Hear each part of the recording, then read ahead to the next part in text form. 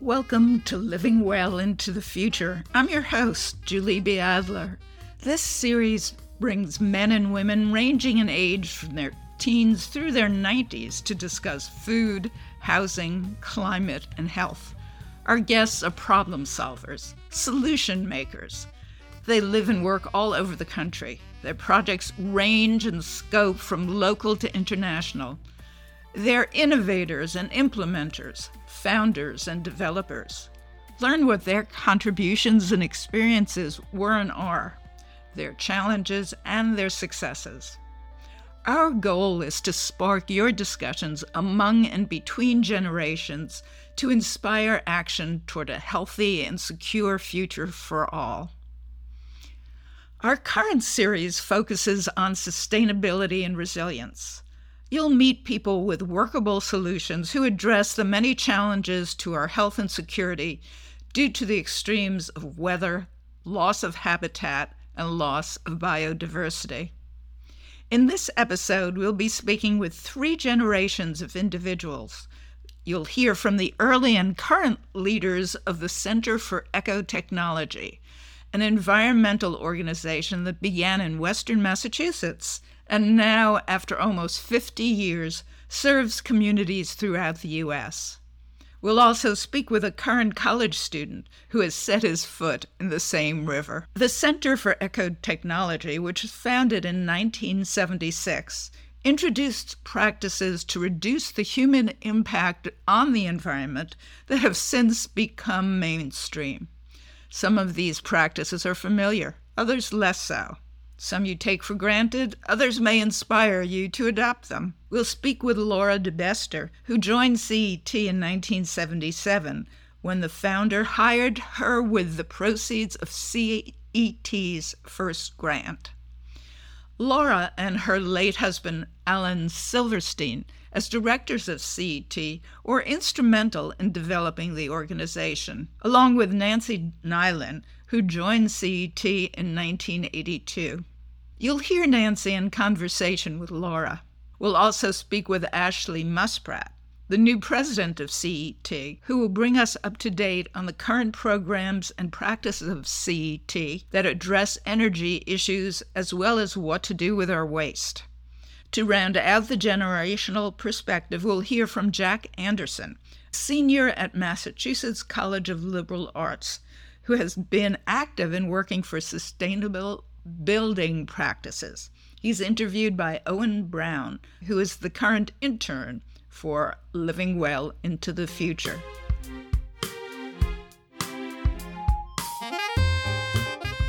Laura, you were certainly a pioneer getting into the environmental area. How did you come to that?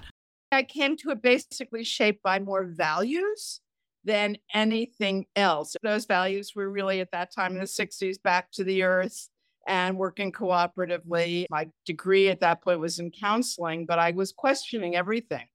So I thought maybe I should question that as well and look at something very different, which would be science.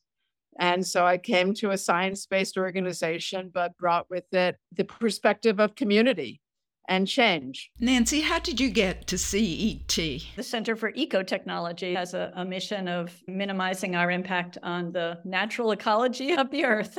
And so it's a broad mission. And I had come in through an energy efficiency and renewable energy lens. I was interested in how people learn and eventually worked my way to graduate school in environmental education. And my master's was the role of education in the diffusion of innovation. I moved to New Mexico, got trained as an energy auditor, and then ended up in Williamstown and came to CET, where they were really the only organization around that was doing this sort of work. Talking about Berkshire County, we're talking about a place with 32 separate towns. And it seems to me that starting innovative programs would be very difficult. What kind of skills, Laura, first did you bring to this effort that brought these projects from initiation to completion? The skills really were, first of all, science-based And I think we've stayed with this. Nancy would probably second it, to be non-alarmist, non-dogmatic, non-zealots, but really demonstrating the positive. I came out of a period where we were looking at what are the alternatives to nuclear power? What are the ways that women and other can be not second-class citizens? What are the ways that we can promote peace and be against and those kinds of things? And so I really was a fighter. And I didn't want to be that. I didn't want that to be my Emma, my mode. So coming to an organization where it could really shape it, let's demonstrate the positive. Let's show that things work. Let's be aspirational. And then let's look at the community and let's be science-based. And then everything else is problem solving.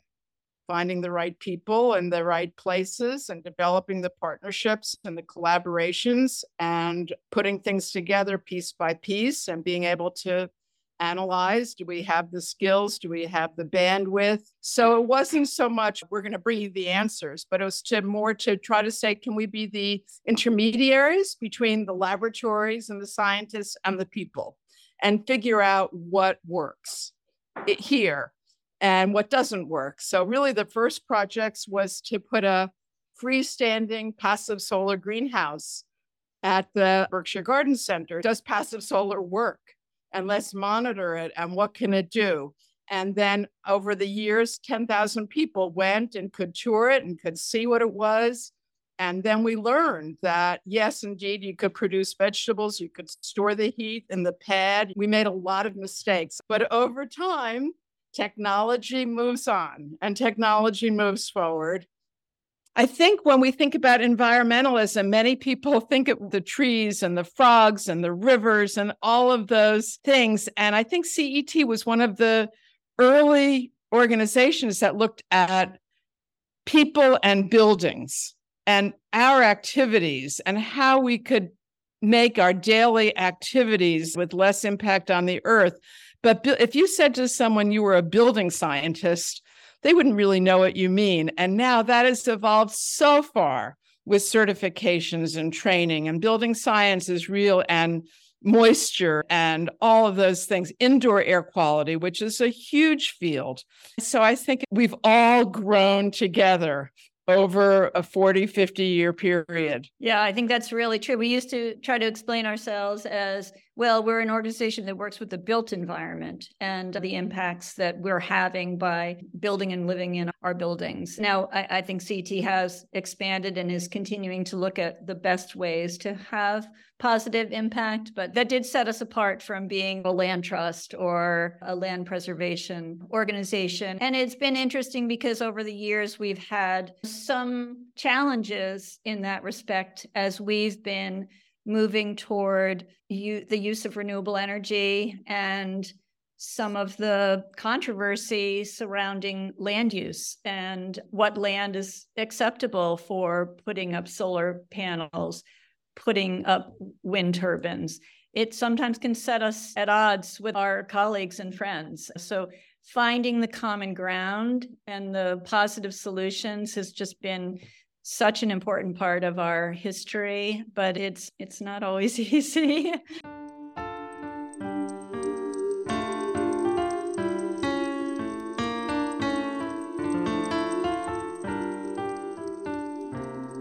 We've been speaking with Laura Dubester and Nancy Nylen, and now we're going to fast forward to the new president of CET, Ashley Muspratt. She joined CET in 2019. Ashley has an MS in environmental engineering and a PhD in energy and resources from the University of California, Berkeley. Prior to joining CET, she founded and led a waste-to-energy startup in sub-Saharan Africa, which converted human fecal sludge into industrial fuel. The company's investors included the Gates Foundation, USAID, and the French Development Agency. Recently, she was on Massachusetts Governor Maura Healey's transition team on climate readiness, resiliency, and adaptation. Ashley, is CET now almost 50 years after its founding? Is it still a boots on the ground kind of place? It is definitely a boots on the ground place. I would say we've certainly evolved a lot over the last 50 years, but I think two things that are absolutely core to our identity and that make us really unique are one, we are focused on solutions and finding solutions for people to improve the environment, but also at the same time improve their economic condition or improve their health. And we're customer oriented. We really hold the customer's hand from our initial interaction all the way through to implementation. And this cuts across all of the comprehensive services that we have for waste and energy, because we're focused on getting results. And we know waste and energy for most people aren't top priorities. If you're a small business owner or a homeowner, like these things aren't necessarily top of mind like they are for those of us who work here. We are cognizant of that and just try to make it as easy as possible for customers to adopt solutions and to integrate them seamlessly into their existing operations or ways of working. When I spoke with Laura and Nancy, they pointed out that when they started, climate issues were not even in anyone's mind. It was in a response to the energy shortage. And you have mentioned that we're talking about not only sustainability and climate, but also people's health and their economic well-being, so that these things are interrelated. It's not some abstract, oh, climate change is happening above us, but it's happening with respect to how we live each day and how our health and the costs and all of those things are affected. That's so true, Julie. I think climate change, one, impacts all of us, and two, is a really cross-cutting issue that, like you said, impacts health, impacts the economy, and is impacting the entire environment.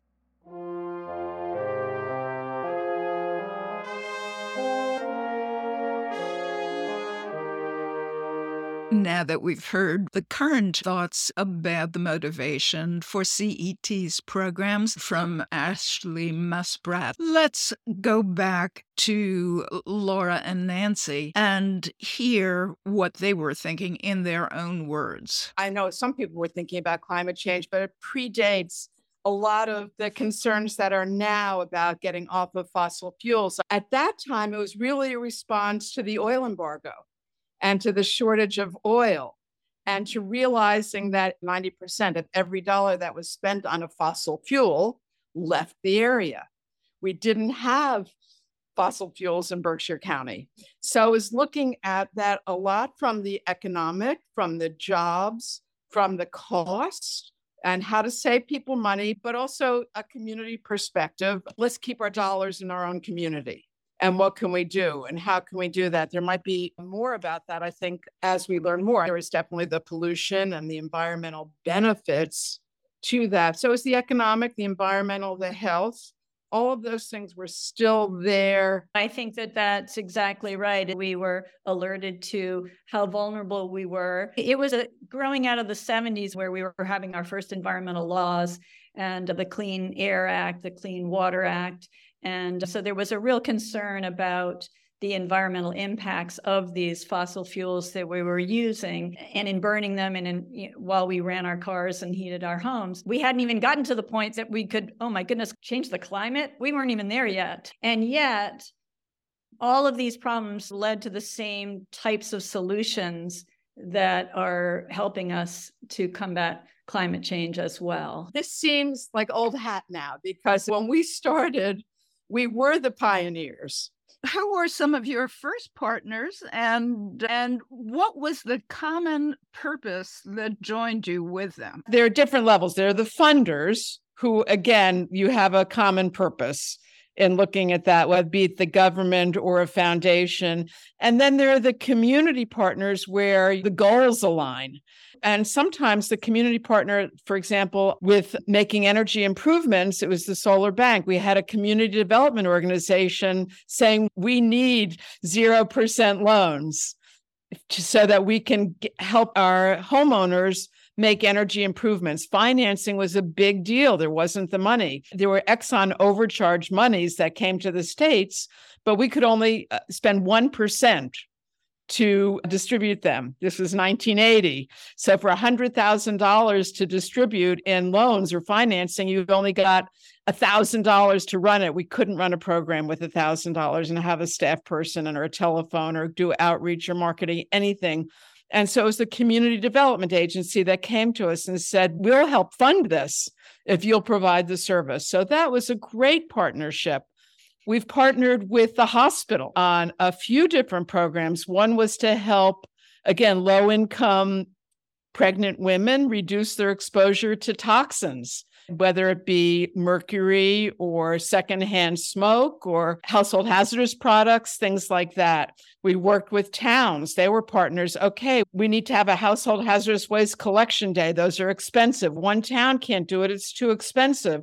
Can you coordinate it so our many towns can cooperate and hire one person and anyone from any town can go to one of those days? So we increase the opportunity and the towns work together. I would say the chambers of commerce ended up being our partners in terms of getting access to businesses who are just starting to think about energy efficiency and maybe a little skeptical about working with an environmental organization. So how to lend that kind of credibility to us for us. When I was first a circuit rider, the Cooperative Extension Service, in fact, was our partner. Sometimes even funding got channeled through other organizations to help support our programs. Berkshire Community Action Council has been a steady partner throughout as they work with low-income households and how do we help with both services and outreach for each other. And then there are all the funding partners. And then there's BCC, Berkshire Community College. We offered a job training program there. Nancy, you had the charge of going out into individual communities in those early days. What program were you working on and what response did you get when you went into the communities? They called me the energy circuit rider. So I rode the circuit and I worked with the communities with populations 5,000 and under to help write grants for them because there was all this money available for them to make their town halls and their DPW departments more energy efficient, but they didn't really have staff. So nobody could write the grants. And so they were thrilled to have somebody come in. Even if I was an outsider, it was a great way for me to learn the Berkshires. But I think, as Laura alluded to, we've always had a we meet people where they are approach. And so we would come in and say, how can we help? And how do we get you what you need? So I would say it was well received. It was a wonderful job. It was hard, but I still drive by the DPW on Route 9 and say, oh, they still have those insulated garage doors, thanks to that. And then they started moving toward renewables as well. But a lot of it was just, let's get our buildings weatherized and in good shape.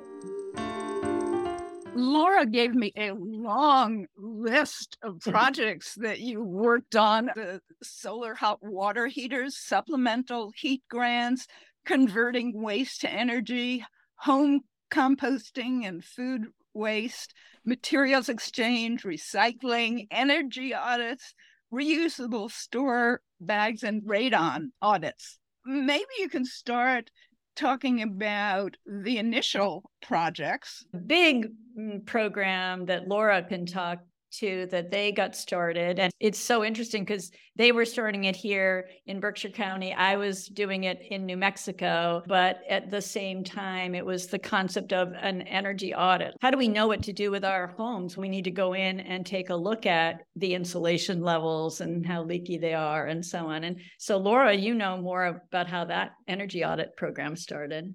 Energy audits didn't exist. So we had to find a shop teacher who could teach unemployed people. We developed a training program. There was no computer. My job, aside from hiring the unemployed people, was then to do the quality control. It was 2 visits, one to collect the data. I would review every calculation, and then you'd go back to the homeowner and present a report, and we would type it up. And so that's where it started. I think in that year, I don't know how many energy audits we did in the Berkshires, but we had a $96,000 grant from the federal government to train unemployed people and then to go out and promote energy audits. And then over time, they really evolved. At that time, it was only education. You couldn't do one thing while you were there except for teach people, because there was a lot of fear about people going into homes and doing things. So that, again, this was the late 70s. Now it's very different. And a lot of that also because of some of the CET's initiatives. Then what about implementation? Nothing. Obviously, that's what was needed.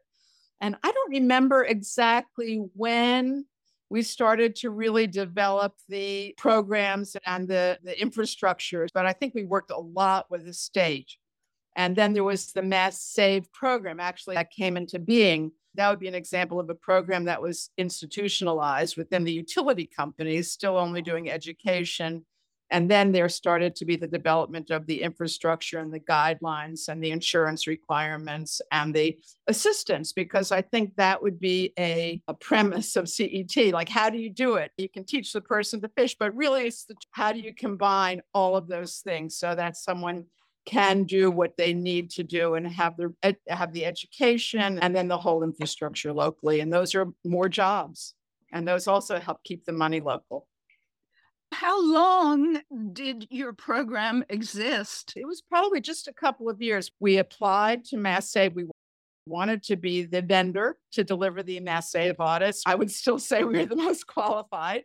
But at that point, they were picking larger companies that would be able to do it statewide. So the idea of working with a small nonprofit organization in the Berkshires wasn't possible. Years later, many of the organizations, our allies, our friends, philosophically, we all got together and created a nonprofit where the purpose was to have an ability to deliver programs statewide for the utilities. And then that became a successful model. Let's get back to your various enterprises over those years. So converting waste to energy, it sounds like that was the genesis. Wasn't that the original idea? That was the genesis. That I think happened years later after the founder left. We started working with farms. But I would say, again, early on, the idea of converting waste to energy, one of the things that CET had a role on the Pittsfield Resource Recovery Commission and helped set up at then Vicon, which was taking waste and burning it and converting it to energy. And of course, now that's no longer happening. There's been a huge shift in how we look at waste and knowing that burying it or burning it might not be long-term solutions, that we need to look at recycling and better ways to manage waste. And so again, it became looking at how do we bring something that's more sustainable, I'll use that word, to our communities, to our households, and make it easy and affordable and a positive step that everybody can do and feel good about.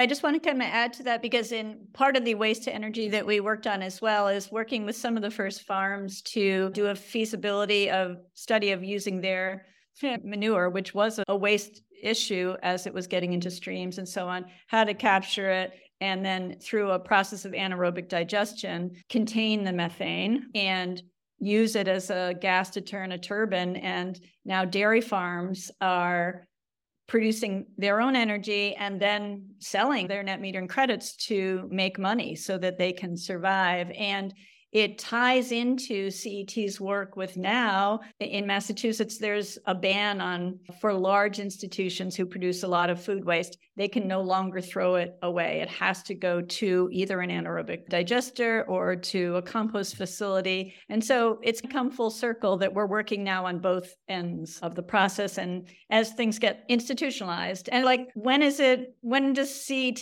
have a role to come in and jumpstart things? And then when is it time to, okay, somebody else is going to run with that now, and we can move on to the next thing, and look at what our strengths are, getting things started. And then once they're institutionalized, somebody else can take those over. What is anaerobic composting or digestion? It's taking a material and having it composted and degrade without oxygen. Anaerobic is without oxygen. So they're containing that material and having it break down and form into a gas, and then they contain the gas and use it. And the precursor to that was the opposite of anaerobic digestion, which is backyard composting. And that's really where we started. That was, again, an early grant. We were going to teach people how to compost. And that's all that grant from the federal government would be to do education. And then the state had money that they could only use for hardware. So we married those two. And we had a contest for Massachusetts folks to design composting bins made out of plastic that had been collected in Massachusetts. So we ended up with 2 composting bins. We had no idea whether they would be adopted. We ended up with about 3,000 to 5,000 composting bins. We promoted that. We taught people about composting, and one weekend went to a parking lot in Springfield and distributed so many composting bins. And that was, again, the demonstration of people need the education and they need the tools. You have to make it easy and affordable. And then, again, communities could start to distribute those to their residents. And that was a program that eventually became institutionalized, and it still exists. But the piece about it, which I think is so exciting, was that people learned a new technology. They learned that they could just take their food waste, bring it to their backyard, turn it around, turn it over, add some leaves and carbon. So you had the carbon and the nitrogen, create that black gold, which you can put in your gardens, reduce your waste. And for many people, this was a very accepted habit, but people also realized that this technology wasn't so scary. So we started to say, can we expand this? Can we bring it to supermarkets? Can we bring it to restaurants? Can we bring it to farms? People, they weren't saying, oh, we don't want it. We don't want food waste on a farm. They didn't have that reaction because they understood that it could be managed. It didn't have to smell. It didn't have to be ugly. It would provide a new revenue stream for a farm. Haulers could take it. The supermarkets could save money, all of the benefits. So it was really trying to work on that kind of the whole thing. And then eventually it becomes anaerobic digestion as technology moves forward. Although there is still both. We've only talked about a few of the programs that CET initiated. Let's hear about some others. The energy audits started, and then there was a very interesting program, somewhat similar. It was called SWADE, Solar Utilization, Economic Development, and Employment. And that was a 3-part program from the federal government that looked at the technology, low-income people, and training. So it was 3 agencies that actually collaborated, surprisingly enough. And so again, we trained people about solar, starting, of course, with energy efficiency. And then we worked with the low-income agency, BCAC, to identify low-income homes. And then we selected 3 kinds of low-cost supplemental passive solar heating systems. So this is a good example of things that didn't work. One was a thermosiphoning air panel, which you put on your house. The other was just a pane of south-facing glass, just to get that supplemental heat in. And the third one was an attached solar greenhouse. And I think one of the things that we learned was that thermosiphoning air panels only worked when the federal government paid for them. Nancy, when did CET start working on the recycling programs? In the 90s. We had a new staff person, Amanda Graham, came to us, and she had been working on recycling. She said, why aren't you doing recycling? It sounds like all the things that you're doing would work really well in that area. And it was the year that, I don't know if you remember, that there was an orphaned garbage barge. There was so much garbage in New York that the landfill had filled up. So there was all this garbage on a barge and nobody would take it in. And so anyway, it just became the symbol for our garbage crisis. So we went from our energy crisis fueling our first 10, 15 years to the garbage crisis, bringing in how do we deal with our waste? And first of all, how do we reduce it? How do we find another reuse for it? And then realizing these recycling and composting, those are disposal solutions. It was the 90s and the state was beginning to address it, but that actually it comes back to your first point about 32 small towns. Yeah. Where do we do it? What are the economies of scale? how do we get waste or recyclables to market? All of those things. What do we do about this waste to energy plant where there's what's called a put or pay contract? So if you don't bring the waste, you're going to pay instead of having it be an incentive. And the state realized this was a problem. They decided they were going to build 6 what are called materials recycling facilities around the state so that there could be a centralized place and people could bring it or haulers could bring it. And they would start in Western Massachusetts, I think, so that if it didn't work, it wouldn't be such a problem. And it turned out that was the only one that was ever built. And it was here in Western Massachusetts, and it's the Springfield Materials Resource Recycling Facility. And that's where many of our towns bring our recyclables because they can be collected and baled and find the markets. And we can bring them there and negotiate good things that work for our towns within the changing markets, whether it's profit sharing or other ways of working it out financially. So this is now beyond food waste. You're talking about materials waste.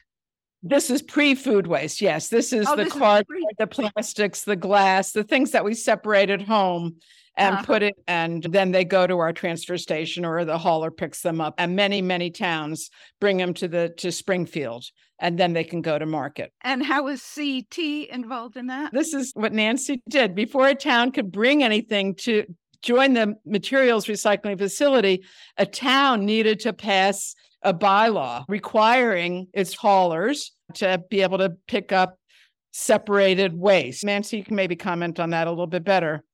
The town had to have a mandatory recycling bylaw on the books. And that was part of my circuit riding evolution, is to then go work with communities to educate them to design a bylaw and pass it at their city council or their town meetings. And so then they could participate. It was their ticket to participating in the MRF, the materials recycling facility. So and then later. And then we're educated people. What goes into a recycling bin? Right. We did all the education programs. We went on community television and taught people what they could recycle and not recycle. We went to schools and kids did little competitions of how fast they could sort materials. It was a great environmental education program. So we would take these problems and we'd say, where might we help educate at what level? And something like recycling, you can do from children to adults, and others, you need to work with the homeowners or you need to work with the contractors. So we take the issue, see what the target audience might be for the change that we're looking for, and then gear our programming to meet their needs, understand the barriers for them to change. Oh, I don't know. What did they need? Information? Did they need money? Did they need staff? And we would try to then provide that where we could. And so we just kept chipping away. And yeah, it's a process. And it's a great model. I think when CET was founded, the concept was that there would be a CET every 100 miles. And of course, there isn't. I think the closest thing then was probably the Cooperative Extension Service. So there were many of those more looking at food and canning and those kinds of things, but not so much of the built environment. And many people would come and say, oh, I wish we had a CET. What is so interesting as you're talking is to see where you started with hands-on community in education has in fact now been translated into accepted policies in the mainstream. Wow, you said that very well. I know. And I'd like to think that we had really thought that that we knew that was going to happen. It's so interesting now looking, like you say, many people know what a LEED certified building was. Oh my goodness. That is so far from where we were when we started that sometimes we feel like, boy, has anything changed? And then we realize, oh no, this is part of the discourse. These are issues that people are now saying, this is the issue of our time. And it's very heartening to see that, as much as it's still so challenging to see how far we still have to go. It does start person to person with little changes that then can turn into larger things. And some of it is influencing policy, but some of it, we really needed the policy to make it possible to do what we were doing. So it's very interactive, this hands-on. I think what you said, Julie, was correct, that we're successful when these practices become mainstream. Yeah. I think that really is the goal, to take something and see and to watch it, and whether it gets institutionalized or whether the market just works. So that a compact fluorescent bulb in its first iteration was 10 times more expensive than an incandescent, and as Nancy would say, was heavy and it would tip your lamp over. A little demonstration, put the lamp in and the lamp would fall over because it's like a light bulb. And it had a little bit of mercury in it, so you had to dispose of them more carefully. And so that's evolved to now having LED lamps that last way longer, and the light is fine. And again, looking at the performance and the cost and and the disposal, looking at so many different aspects of a product to see, and then moving the marketplace. Is that so? When we're talking about the energy audit, you would talk about replacing the incandescent light bulbs. You were early in that as well. There was no option in the 70s. And later on, really, the way that came about was when the environmental organizations and the Conservation Law Foundation, we went to the public utilities and we said, let's put energy efficiency on a level playing field with new power supply. And if you can save a kilowatt hour less expensively than you can produce it, you should be directly investing in saving a kilowatt hour. And we won that case. And that was, again, a big shift. So now that the energy audits that the utilities were mandated to provide included, and we said, and we can make those energy audits make them very cost effective, because when you go into a home, you can just replace their light bulbs. So now, instead of it being a cost to ratepayers to have someone go into a home, it's going to be a savings to ratepayers, because the ratepayers are going to instantly save on their electric bills because they're going to have new lights that use 10% of the electricity. So it's those kinds of shifts in the landscape of delivering those programs, and that's continued to evolve. One other thing that you worked on, you mentioned the materials disposal, but you did materials exchange, which is fascinating. When and how did that come about, and why? Who of us worked on it, but again, you look at all these materials that can't be recycled, but they could be reused. And so there were starting to be approaches to doing that. Many of them were early databases, but they were cumbersome and they weren't very successful, even though a lot of money was being spent trying to develop those. You see the problem. And so we're saying maybe we can do something a little bit different, because we're going to have a person to actually facilitate the exchange. So we started the Western Massachusetts Materials Exchange. It was a Vista, AmeriCorps Vista person. We participated in a program where we took and trained interns and to work on these projects. And again, it wasn't so successful, but there were some very interesting other programs that came out of it. One was called Materials Flows Through the Community, to say, hey, could one company or town's waste material become the feedstock for another? Or could things that are being thrown away be used as a PlayStation or an art supply? But everything can't be an art supply. We wanted to get a little bit bigger than that, or different from that. Eventually, all of those small projects led to starting the Eco Building Bargains. We realized you need a facility. People want to go there. And then we can get all of those surplus materials from either the homeowners or the contractors or the companies, and have them be available at much reduced prices, and have landlords and homeowners be able to improve their homes much more affordably with good quality materials. I was involved with the materials exchange back in the day.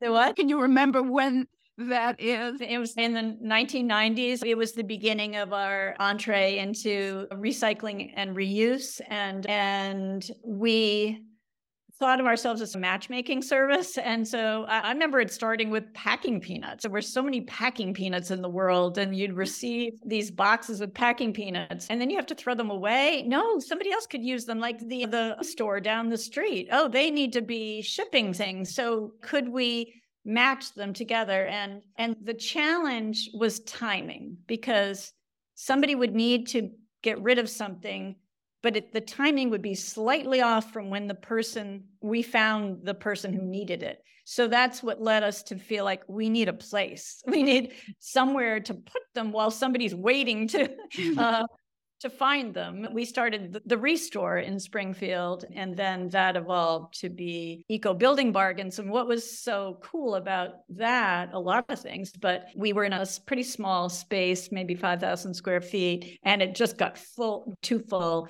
And we looked for a bigger building in Springfield. And it was also an opportunity to buy a building and renovate it to high performance building standards. So it was a time where we could actually demonstrate both of our strengths, find a place for our waste materials and house them in a building that was state of the art, energy efficient renovation, which is so challenging, in an old big building in Springfield that needed to be renovated. And that lives on. So that is one of the biggest building reuse box stores probably in the country.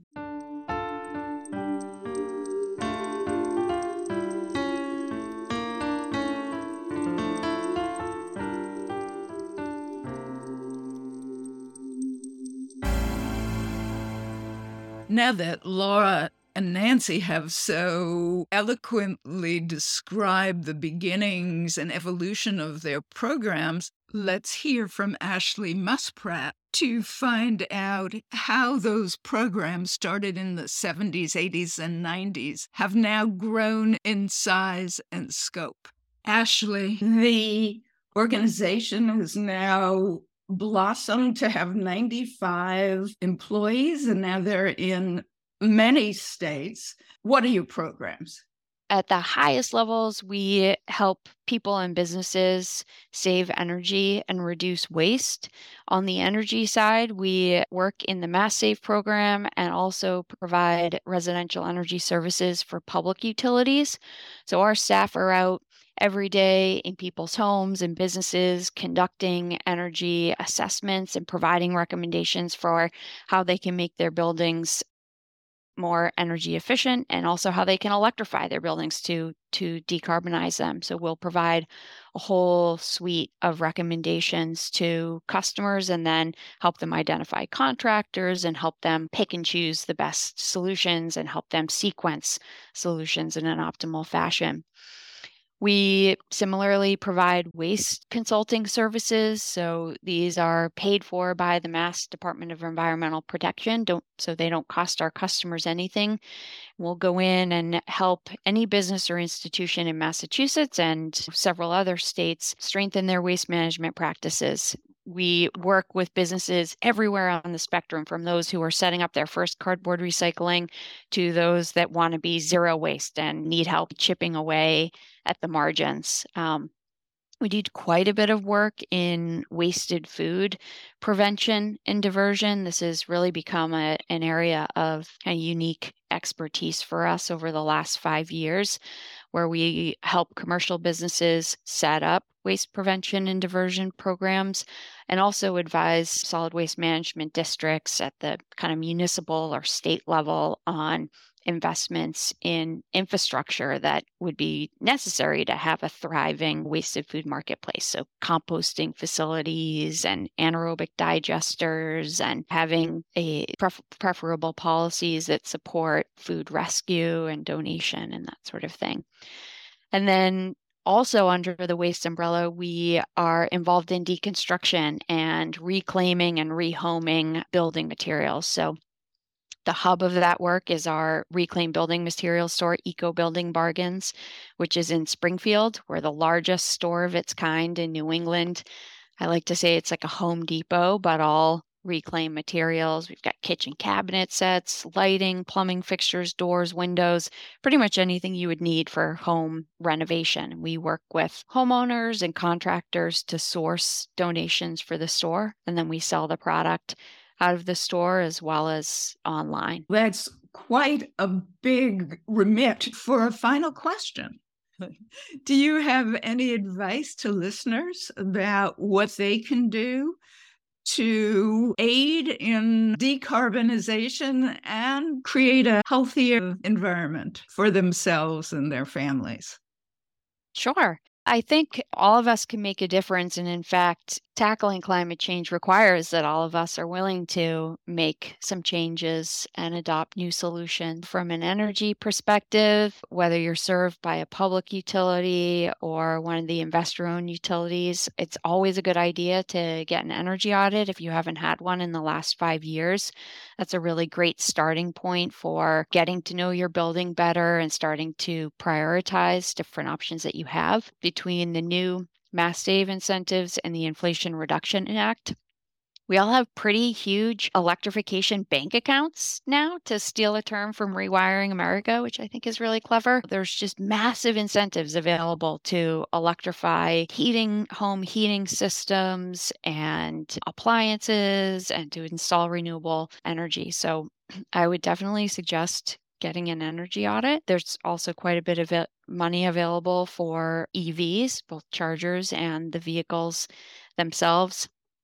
As an EV owner, I can tell you that 99% of the time, your driving range is more than you could possibly need. That transition is very easy. And then on the waste side, wasted food is one of the biggest sources of methane emissions in the US, which we all know are 30 plus more warming potential than CO2. Diverting your food scraps and starting composting in your backyard or with a provider is, I think, a simple step that households can take to improve their waste management. Thank you very much, Ashley Muspratt, for speaking with me today. Thank you, Julia. It was a pleasure to be here. Thanks for having me.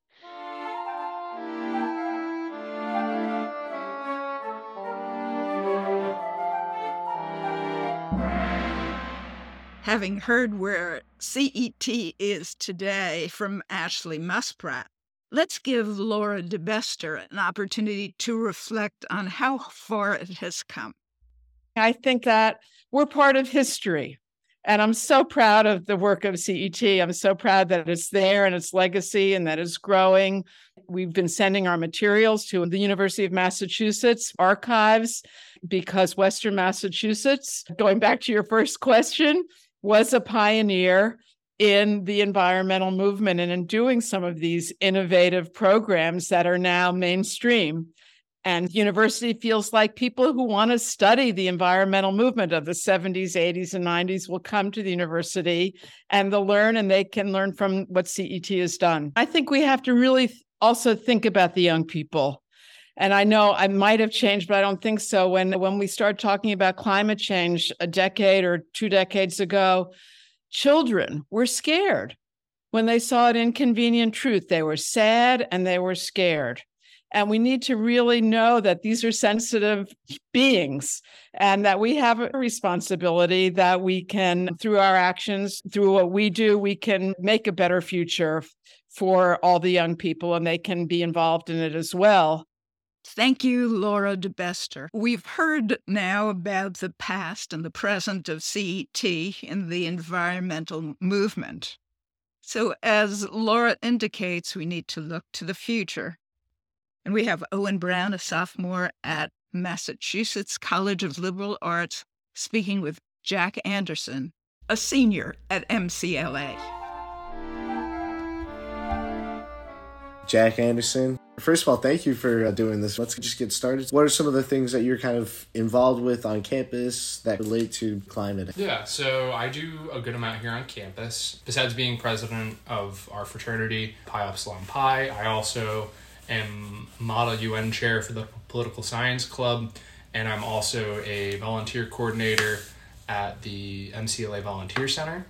We do stuff with a lot of different other organizations. I've been most interested in doing stuff that's regarding food insecurity and also environmental stuff with kind of an angle of justice in a way. So obviously there's certain things that are not justice, but maybe equity. So what are some of the things that you're kind of relate to climate? So the main project that I was focusing on a lot last semester was I worked with the Williams, I think it's called the Zika Center, which is their environmental nonprofit, basically working to insulate homes and make energy more affordable in certain other regard. I worked with students from Williams to basically organize space to then make these what are called window dressing units, which are pieces of a square of balsa wood that's wrapped in plastic, which then fits snugly in a window and adds an extra layer of insulation on the window to make sure that none of the heat is really getting out. And this can save a tremendous amount of money for an individual, and especially for a family that has a house that's,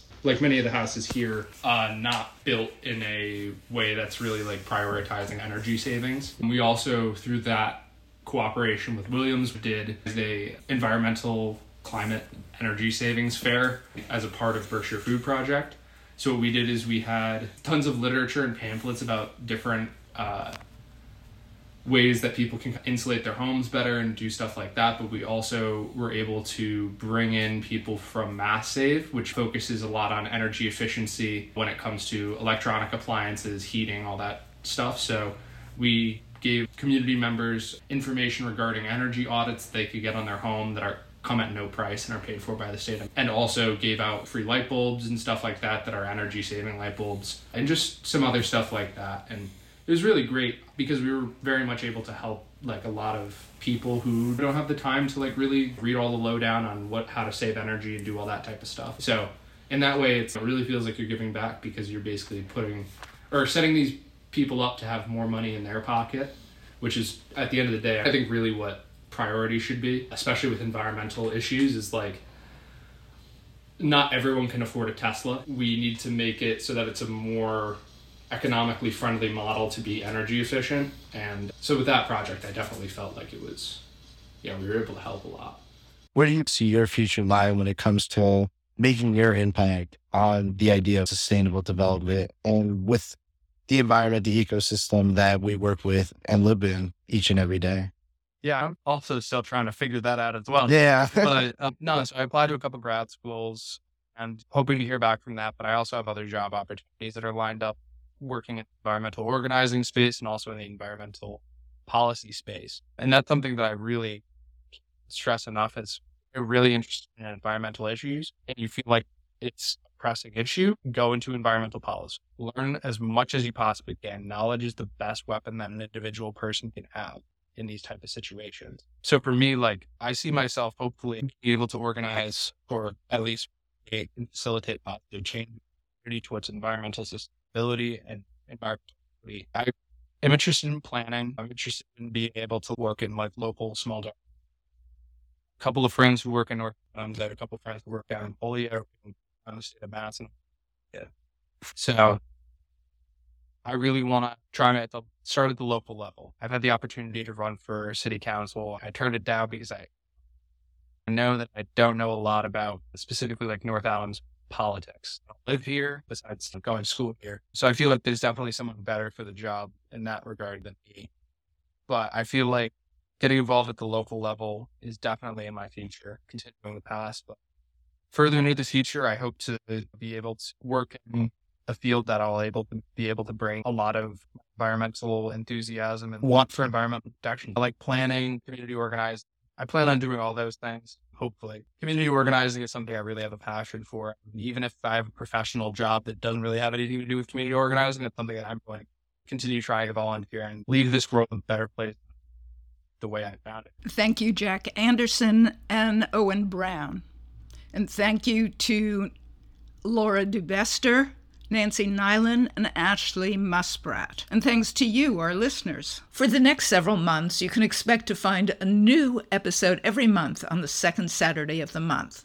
Subscribe to Living Well into the Future wherever you get your podcasts so you don't miss an episode. Please give us a 5-star rating while you're there so other people can find us. You can find out more information about our guests and links to the entities we mentioned on the Living Well into the Future tab on the Berkshire Ollie website, berkshireollie.org. That's berkshireolli.org. You'll find this and future episodes of Living Well into the Future on WTBRFM.com, Apple Podcasts, Google Play, and Stitcher. You can even ask your smart device to play Living Well into the Future podcast. Our thanks from me, Julie B. Adler, to Berkshire Ollie and WTBR FM 89.7 FM Pittsfield for their support. This podcast is produced by Julie Copenheffer. Thanks to our production team and our intern, Owen Brown. Our music is written and performed by Michael Copenheffer. Our graphics are by Jean Rousseau.